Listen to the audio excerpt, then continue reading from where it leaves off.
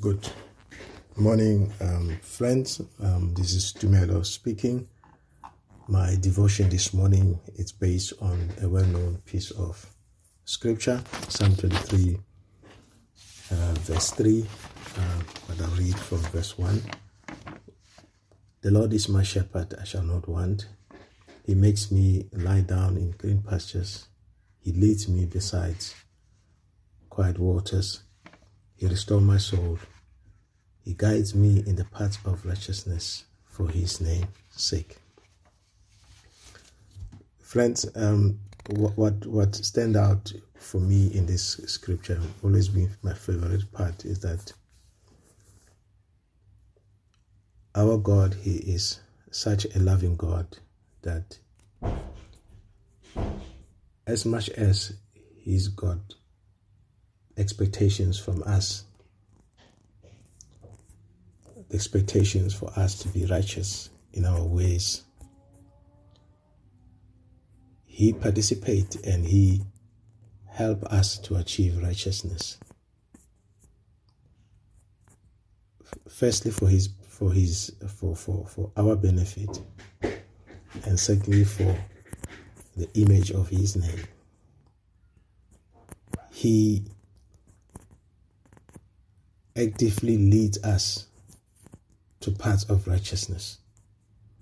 And to me, that talks about love.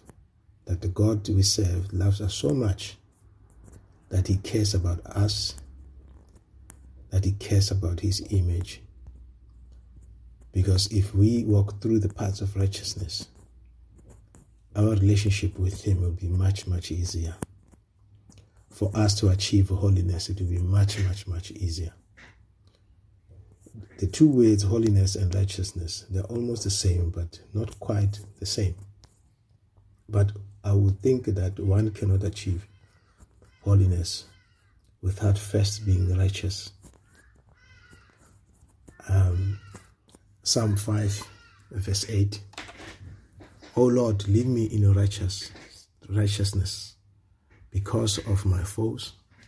Make your way straight before me. Psalm 31, verse 3. For you are my rock and my fortress. For your name's sake, you will lead me and guide me. Psalm 79, verse 9. Help us, O God, for our salvation, for the glory of your name, and deliver us and forgive our sins for your name's sake. Psalm 51, verse 10.